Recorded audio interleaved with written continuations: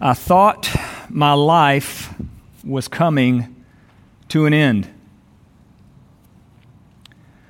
I was in third grade, and I was learning how to write. I was in a writing class, and I was learning sort of this foreign language, this foreign script that I don't even think we know anymore, and it was called cursive. Okay?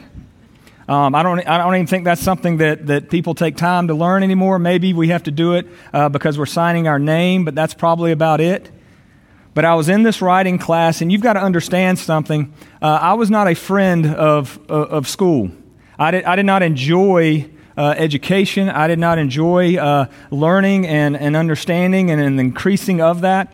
So my favorite parts about it were the times that I get to hang out with my friends. And then my two favorite subjects were PE and recess, right? That's everybody's favorite subjects, right? At least that's what I thought. And so here I am in this writing class, and it's the one that's right before recess, and you're just done with it, and you're ready to go. I'm getting antsy. There's only a few minutes left, and I decide that I want to raise my hand and I want to ask this question. And so the teacher calls on me and says, "Yes, Joby, do you have a question?" And I said, "Yes, how long until recess?" Now, you would have thought I killed her or something, right? All of a sudden, this teacher gave me this look with these very stern eyes, and she said my last name, which is never a good thing, right? Either by your parents or by a teacher. And she said, "Well, Mr. Crane, since you're so excited about recess today, I'm going to make you sit out for 10 minutes while everybody else gets to play." Now, I thought my life was coming to an end. I absolutely loved recess. And now here I was not getting the opportunity to participate in it. And back in that time and at that age, 10 minutes was like an eternity, right? But all through elementary school, even through middle school, high school, and even I would say up to the end of sort of my college years, I just didn't have this affection or this desire to grow in my knowledge of anything. It was one of those things, and some of y'all maybe in this room can relate, some of y'all maybe not, but I just didn't enjoy it. I didn't want it. I just wanted the easy way out. I was sort of lazy when it came to it, right? It would be a last-minute preparation type of thing for me, and a lot of times maybe my mind would get me through it, maybe not. But it was one of those things that when I got into the end of my college years and even into seminary, all of a sudden I began to absolutely love and to cherish that gaining of knowledge and of understanding. And it was something that I didn't appreciate, and I wish I would have appreciated it growing up so that I could learn more. But what we're going to do is we're going to look at and we're going to see today sort of what God thinks of this gaining of knowledge. And not just any knowledge, obviously, but this gaining of knowledge of salvation and ultimately of Him and how it's a wonderful and it's a good thing. And so turn with me, if you will. We're going to be in Luke chapter 1. We're going through the same section of Scripture we've been going through for the past couple of weeks or so. And we're going to be looking in Luke chapter 1, verses 67 through 80. Luke chapter 1, verses 67 through 80. It's found on page 856 of your Pew Bible, which is that black Bible right there in front of you. If you do not have a Bible and you need one and you want one, you can definitely take that one home with you today. We would love for you to have that as a gift from us here at Perimeter Road as we continue to try to purify the church and penetrate the culture in Valdosta, Georgia. But stand with me, if you will, as we were getting some exercise today, right, Clint? Stand with me, if you will, and we're going to read. I'm going to read the entire section, the entire pericope of Scripture there that we have been going through of 67 through 80, but I'm just going to be focusing on one verse. I have the great challenge today of preaching through just one verse, okay? So this will be amazing. So Luke chapter 1, verses 67 through 80. It says, "And his father Zechariah was filled with the Holy Spirit and prophesied, saying, Blessed be the Lord God of Israel, for he has visited and redeemed his people, and has raised up a horn of salvation for us in the house of his servant David, as he spoke by the mouth of his holy prophets from of old, that we should be saved from our enemies and from the hand of all who hate us, to show the mercy promised to our fathers and to remember his holy covenant, the oath that he swore to our father Abraham to grant us that we, being delivered from the hand of our enemies, might serve him without fear, in holiness and righteousness before him all our days. And you, child, will be called the prophet of the Most High, for you will go before the Lord to prepare his ways, to give knowledge of salvation to his people and the forgiveness of their sins, because of the tender mercy of our God, whereby the sunrise shall visit us from on high, to give light to those who sit in darkness and in the shadow of death, to guide our feet into the way of peace. And the child grew and became strong in spirit, and he was in the wilderness until the day of his public appearance to Israel. You may be seated. We're going to be looking at and focusing on verse 77, but I'm going to read 76 and 77 together because they're a complete thought there. But it says here, and you, child, will be called the prophet of the Most High. Now, we're talking about here, this is Zechariah's prophecy, okay? This is his song. They call it the Benedictus, and this is him talking about his child John that is going to come and to prepare the way for Jesus. So when it says, and you, child, is talking about John, will be called the prophet of the Most High. For you will go before the Lord Jesus, there is who it's talking about, to prepare his ways. And to do what? And to give knowledge of salvation to his people and the forgiveness of their sins. So there is a knowledge that is going to be given of salvation. And so knowledge is an important thing. The gaining of knowledge is a good thing. Now I know knowledge can sometimes, it can puff up, right? But that's when the knowledge has been maybe a bad knowledge or a knowledge that maybe is not taken in the right way, that maybe somebody has gotten too prideful with. But we see here that a knowledge of salvation was the first way that we see John preparing the way for Jesus. If you would, keep your finger on Luke chapter 1, because we're going to come back to it. But turn with me, if you will, to 2 Peter, and I'm going to show you where this word knowledge is mentioned numerous times within the Scriptures, and we're going to learn more about it. 2 Peter chapter 1, and we're going to be looking in verses 2 through 8. It's on page 1018 of your pew Bibles. But 2 Peter chapter 1, verses 2 through 8. Now remember, whenever a word is repeated over and over again within the Scriptures, it is highlighted, it is bold-faced, it is very important, and you need to pay attention to it, okay? So here we're going to see knowledge mentioned 5 times in 2 through 8. As 2 Peter chapter 1, starting in verse 2. It says, may grace and peace be multiplied to you in the knowledge of God and of Jesus our Lord. There it is. May grace and peace be multiplied to you in what? Or by what? The knowledge of God. So grace and peace is multiplied because of this knowledge, all right? His divine power has granted to us all things that pertain to life and godliness through what? Through the knowledge of Him. So if you want to have His divine power granted to us all things that pertain to life and godliness, through what? The knowledge of Him who called us to His own glory and excellence, by which He has granted to us His precious and very great promises, so that through them you may become partakers of the divine nature, having escaped from the corruption that is in the world because of sinful desire. For, or because, this very reason, we make every effort to supplement your faith with virtue, and virtue with knowledge, and knowledge with what? Self-control, and self-control with steadfastness, and steadfastness with godliness, and godliness with brotherly affection, and brotherly affection with love. For if these qualities, what qualities is it talking about? It's talking about the virtue, it's talking about the knowledge, it's talking about the self-control, it's talking about the steadfastness, it's talking about the godliness, it's talking about the brotherly affection, it's talking about the love. If these qualities are yours and are doing what? And are increasing, they keep you from what? Being ineffective or unfruitful in the knowledge of our Lord Jesus Christ.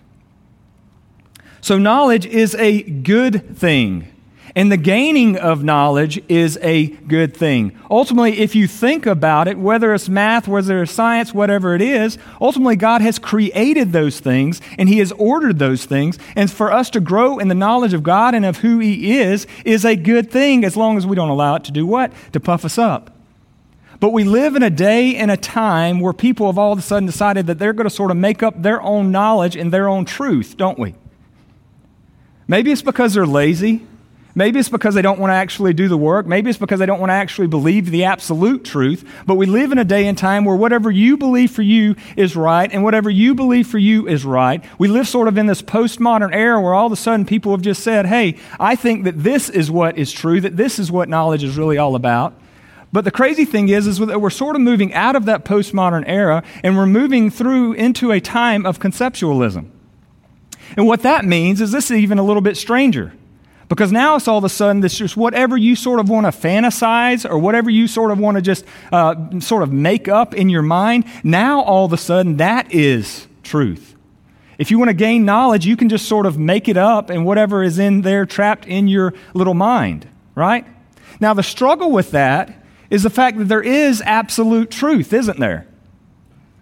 Every Christian in this room should say, absolutely, there is absolute truth. And it doesn't matter what you think may be right for you over here, or what you think may be right for you over here, whatever you want to fantasize or you want to make up, there's still an absolute truth that's going to affect you whether you want it to or not. Because we all know that one day Christ is going to return, whether you believe that or not, or whether you want to fantasize about that or not, right? And it's going to affect you.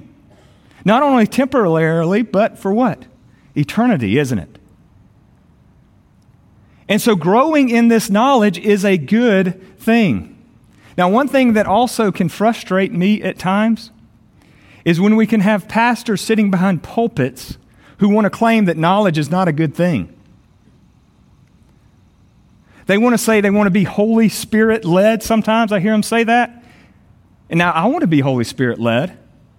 But at the same time, that doesn't mean that I'm not going to get up there and do the work that is necessary in the mind that God has given me to speak the truth to the people that are there. Instead, what they're really saying is that I'm lazy. What they're really saying is that, hey, I don't want to do the work in God's Scripture and the understanding of theology, and I just want to get up here and say whatever I think comes to my mind. And I'm going to tell you there's Southern Baptist pastors that do that. There's also other pastors that do that as well. But don't let them fool you. You're not that dumb, are you?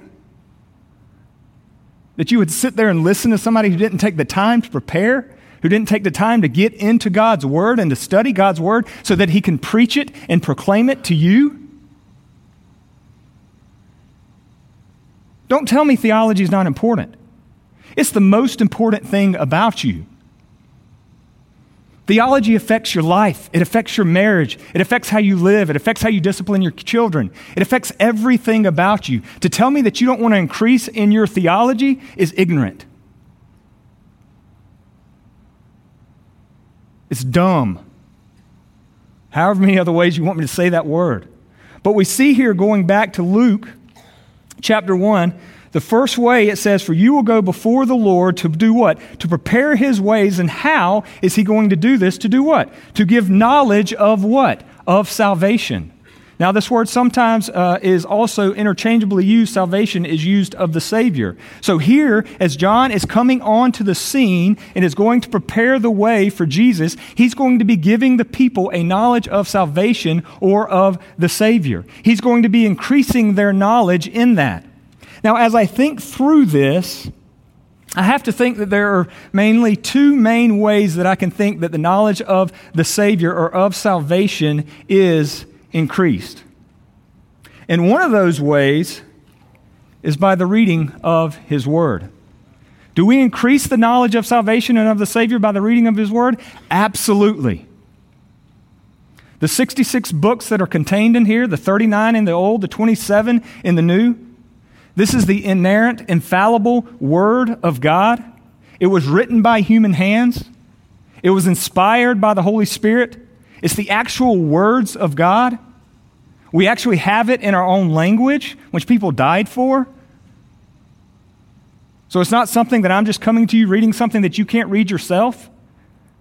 So one main way that we can increase in the knowledge of salvation and of the Savior is through the Bible. Now, I just want to read to you some verses, some words of God that He has to say about His Bible. 2 Timothy 3:16 and 17. What does it say? All Scripture is breathed out by God and profitable for teaching, for reproof, for correction, and for training in righteousness, that the man of God may be competent, equipped for every good work. All Scripture is what? Breathed out by God, and is profitable for teaching, reproof, correction, and training in righteousness, that you may be equipped for what? For every good work. Psalm 119, 105, your word is a lamp to my feet and a light to my path. You want to have direction in your life? You want to know where to go? You got to be doing what? You got to be in His Word. You got to be reading His Word. Joshua 1:8, the book of the law shall not depart from your mouth, but you shall meditate on it what? Day and night, so that you may be careful to do according to all that is written in it. For then you will make your ways prosperous, and then you will have what? Good success. You want to make your ways prosperous? You want to have good success? It's not about the money you make. It's not about how many people show up to your event. Guess what it is? It's not allowing the word to depart from your mouth, but meditating on it day and night so that you may be careful to do according to what it says. Matthew 4:4, but he answered, it is written, man shall not live by what? By bread alone, but by every word that comes from the mouth of God. There is a sustenance to it, right? We need to live off of it, right? It sustains us. Hebrews 4:12, for the word of God is living and active, sharper than any two-edged sword, piercing to the division of soul and of spirit, of joints and of marrow, and discerning the thoughts and intentions of the heart. We see it as an offensive weapon there, right? Romans 15:4, for whatever was written in former days was written for our instruction, that through endurance and through the encouragement of the Scriptures, we might have what? Hope. It gives us hope, right? Because it gives us knowledge of that Savior and of salvation. 1 Timothy 4:13, until I come, devote yourself to the public reading of Scripture, to exhortation, and to teaching. We need to make sure that we are doing what? That we are living by this book, that we are reading this book, that we are cherishing this book, that we're seeing how important this book is in our lives. Why? Because it's the very words of God. You need to be increasing in the knowledge of salvation of the Savior, and one of the best ways to do that is by reading His revelation to us. You want to be a friend of God, you got to know who God is, right? So you got to be in His book. So many times I get so frustrated at myself, I get angry, and hopefully it's a righteous anger, but I get angry because I allow this book to get put on the back burner. Here I am, a pastor, admitting that to you. But so many times what ends up happening is my night, maybe it didn't go quite like I thought it would. Maybe the kids kept us up. Maybe I didn't get as much sleep. Maybe this happened or that happened. And then what happens? I end up putting this at the back burner. This becomes second fiddle to the other things in my life because why? Those other things are more important? How dumb is that? So one little thing messes up my day, and then all of a sudden I say, well, you know what? I don't have time for this because my sleep is more important right now. I don't have time for this because I got to do this. But yet the very thing that it says what? Will help me to be fruitful, will help me to be effective, will help me to be successful, will help to prosper me. It's found where? Here. I need to have it on my mouth. I need to live by it, right? But so many times we allow this book to play second fiddle to all the other things that are in our lives. We make excuse after excuse after excuse after excuse, and we don't spend time in this book. All the time, people come into my office and they're in this lull, right? And they're trying to get out. And they're wanting me to pull some pill out that's glowing blue and give it to them, and this is going to answer all their problems. No. You've got to get into His Word. You've got to pray. You've got to meditate. I know doctors love to give you medication, but guess what? They're not going to fix the problem that I'm trying to fix. Only God can do that, right? And so you need to be in this book. You need to know about Him. You need to further your knowledge in that. You need to appreciate the mind that God has given you and use it to serve Him. The second place that I see, besides the Scriptures, besides the Bible, that we can grow in this knowledge of salvation and of the Savior, is in the church. Let me read some verses about the church from the very words of God. Acts 20:28, pay careful attention to yourselves and to all the flock in which the Holy Spirit has made you overseers, to care for the church of God, which He obtained, what? With His own blood. How important is the church to God? His Son died for it. He shed his blood for it. Ephesians 2:20-22, built on the foundation of the apostles and the prophets, Christ Jesus himself being the cornerstone, in whom the whole structure being joined together grows into a holy temple in the Lord. In him you also are being built together into a dwelling place for God by the Spirit. Colossians 1:24, now I rejoice in my sufferings for your sake, and in my flesh I am filling up what is lacking in Christ's afflictions for the sake of his body, that is the church.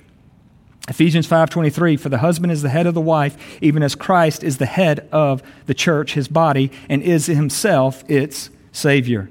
1 Peter 2:9-10, but you are a chosen race, a royal priesthood, a holy nation, a people for his own possession, that you may proclaim the excellencies of him who called you out of darkness into his marvelous light. Once you were not a people, but now you are God's people. Once you had not received mercy, but now you have received mercy. 1 Corinthians 12:27, now you are the body of Christ, and individually you are members of it. Ephesians 5:25, husbands, love your wife as what? As Christ loved the church and gave himself up for her. We see all throughout Scripture where we see how important the church is to Christ, the body of believers is. He's the head, we are the body. We need to be a part of that body. We don't need to allow the Bible or the church to play second fiddle to anything that is in our lives. And so many times we do that. If we want to increase in the knowledge of salvation or of the Savior, we need to be reading our Bibles, and we need to be a part of the body of believers, the church. There's one thing that I'm very appreciative of, and that's my parents. They didn't teach me anything else. They taught me this, is that I needed to be in church. Because every Wednesday night, every Sunday night, I was there. And I didn't realize it at the time, but I would probably not be standing up here on the stage right now if it wasn't for that being modeled within my life. But parents, what are you teaching your children? Those times that you allow other things to get in place of you going to church. Well, maybe I'm hungry. Maybe there's some sporting event that I want to watch on TV. Maybe I'm tired. Maybe I just don't really want to go today. Every time what is happening in that moment, in that time, your children are looking at you and they're saying, oh, it must not be that important. But yet the knowledge of salvation and the Savior can be increased in that moment, in that time, and you're going to tell me that it's not that important? Think about it. It's of utmost importance. Christ died for his church. He died for her. That's the bride of Christ.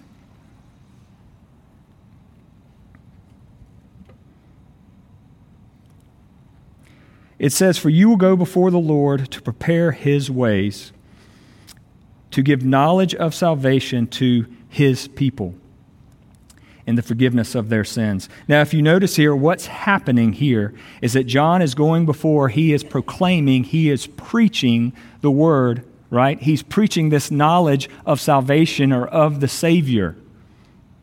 And so we can see the proclaiming of the word, the preaching of the word happening right here in the very beginning as John is preparing the way for Jesus to come. But notice who he is giving this knowledge of salvation to. Who does it say? To his people. To God's people. So as we come up here and as we preach on a Sunday morning, we are preaching to the body of believers. We are preaching to the church. What message are we preaching? It's the same one every single Sunday, whether you realize it or not. It's that knowledge of salvation or of the Savior. It's the gospel. And some of you, as you hear me say that, you say, well, I know that. I don't need to hear it again. No, you need to hear it again. Because you're surrounded by idiots who are telling you some knowledge that they made up themselves, right? Some fantasy world that they live in, and they want to impart it on you and make you believe it as well. So you need to hear it again. You need to hear it over and over and over and over and over again. Because you so soon forget. I so soon forget. And I need to hear it over and over and over again as well. Now, I know that as we're sitting in here, not everybody in here probably is a believer, right? There's a good chance that that's the case, and that is a good thing. But first and foremost, I am preaching to God's people, but I am preaching the gospel. So if they hear that message and all of a sudden God draws them to themselves and they believe as well, then amen to that. Praise the Lord for the work that He has done in their lives. But may you not neglect the church. May you come to hear the proclamation, the preaching of His word, and may you be increased in the knowledge of salvation and of the Savior. And may you never forget the importance of that. So to give the knowledge of salvation to His people, verse 77. And it says what? In the forgiveness of their sins. So what is John going to do here? He's preparing the way, why or how, to give knowledge of salvation to His people by or in or with the forgiveness of their sins. So salvation is not coming unless what happened? Sins are what? Forgiven. Now you've got to understand there was 400 years of silence. This was a message that had not been preached in a while, okay? We see it within the Old Testament, but now it was something that they had probably forgotten or maybe had not heard before. It's the first place we see here in the Gospels of this forgiveness of their sins being talked about. But we know that John came with a message with the baptism of what? Repentance and what? The forgiveness of sins. And so here, if you notice, it says the forgiveness of whose sins? Of their sins or of our sins. So if they have to be forgiven of their sins, that means they actually have what? Sinned, right? Romans 3:23, Romans 6:23, it tells us that, doesn't it? For all have sinned and fall short of the glory of God. And we also know that the wages of that sin is what? Is death, right? But if you notice in verse 71, going back in Luke chapter 1, it says that we should be saved from our enemies. Verse 74, what does it say? That we, being delivered from the hand of our enemies. I guarantee you that when they were thinking of enemies in Zechariah's prophecy, they were probably thinking of this political enemy. They were thinking of Rome, is what they were thinking of. They wanted a king to come who was going to save them, not from their sins, but ultimately to save them from the oppression that they were having from Rome. That's what they were thinking. That he was going to bring what? These legion of armies, and he was going to absolutely wipe out the Roman Empire, and then they could rebuild the temple. They could tear down all the Roman stuff and architecture, and they could rebuild the temple, and it was going to be like the days of Solomon, right? That's what they thought. But then all of a sudden, Jesus comes onto the scene, and he does something different than they thought. Instead, he gave himself up on a cross. And he died on the cross for what? For their sins. We've got to understand that their biggest problem was not Rome. Their biggest problem was God. Because when we have sin, guess what? If we haven't been forgiven of that sin, we are at enmity with God. Now, for some of you, I know that may sound harsh, that may sound bad, but it is the truth. Because if you still have sin in your life and you have not put your trust and your faith in Christ and in Christ alone, the wrath of God is one day going to come upon you if that does not happen. And all of a sudden, God becomes your biggest problem in a sense. And that was theirs, but they didn't realize it. They thought it was Rome. They wanted to be freed from that enemy. Not from God, when really they needed to be forgiven of their sins and freed from the wrath of God.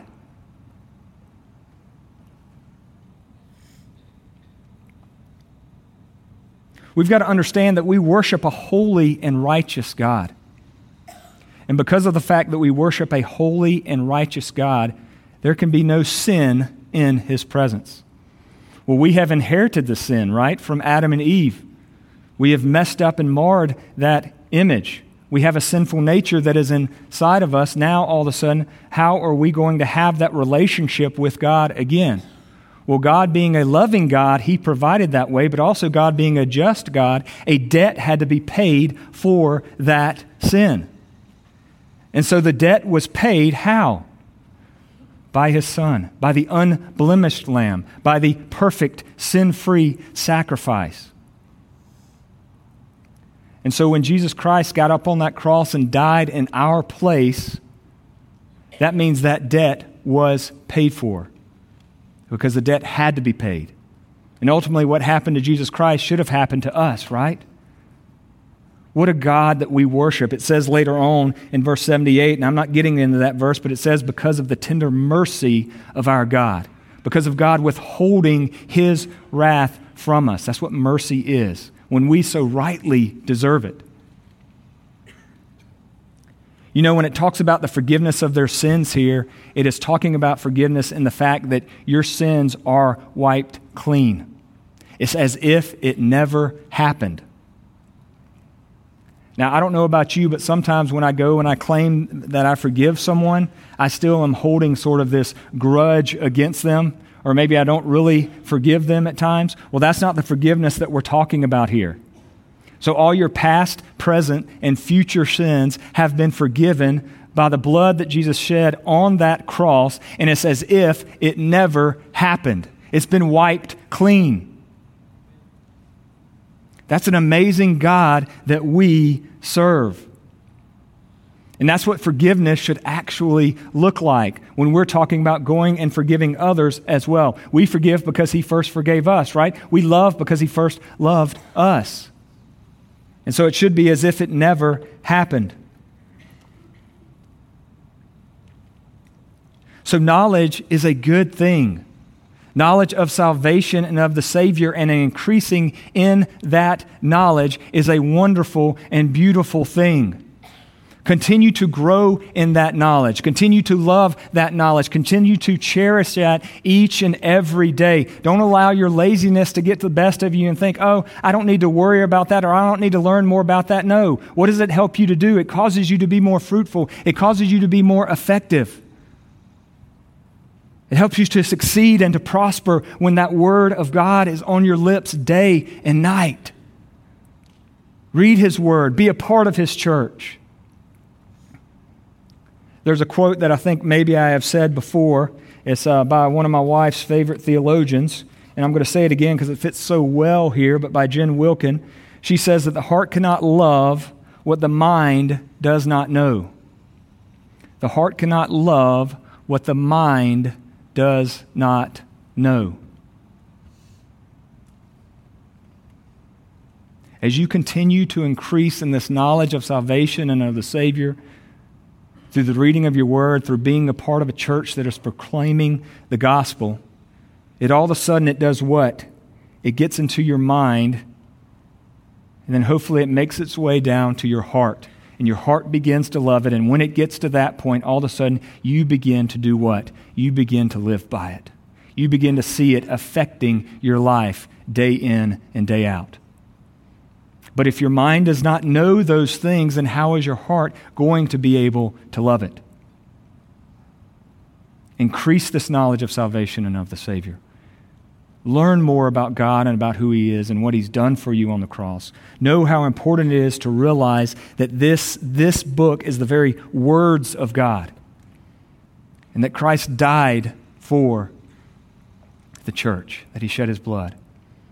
And that, as the Beatty says, a Christian without a church is like a bride without a groom. It's not possible. May you live by that today. May you love that today. May you cherish that today. May you see the importance of knowing who God is and how he has ordered things and put things in place here on this earth. May you always be reminded of that each and every day, and may your heart begin to love it. Bow your heads with me and let's pray.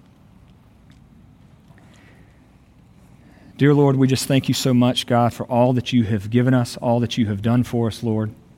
We thank you, Lord, just for your Bible and for your church, God, which you have set up for us over many, many, many, many years, God. And you have brought it to us here, God. And Lord, I just pray that we would cherish it, that we would love it, that we would want to live by it, God, that we would increase in that knowledge of salvation and of the Savior, that we would see a need for it, God. And Lord, I just pray that you would help us in that endeavor, Lord. As we may be deceived by Satan, God, or by the world, or may our hearts may also deceive us, God, that we would begin to fight against that, God, that you would begin to soften up our hearts and want us to cherish that knowledge and to increase that knowledge and to enter it into our hearts where we can begin to live by it, God. Lord, I pray that you would just be with us in that each and every day of our lives, and that you would help us, God, just to live by that, God, and to love that. Lord, you're an amazing God, and we thank you so much for your Son, Jesus Christ, that you sent to die the most horrific death possible on the cross for us. May we be reminded of that today as we continue to increase in our knowledge of salvation and of the Savior. We pray this in your Son's precious name through the power of the Holy Spirit and by the grace of God. Amen.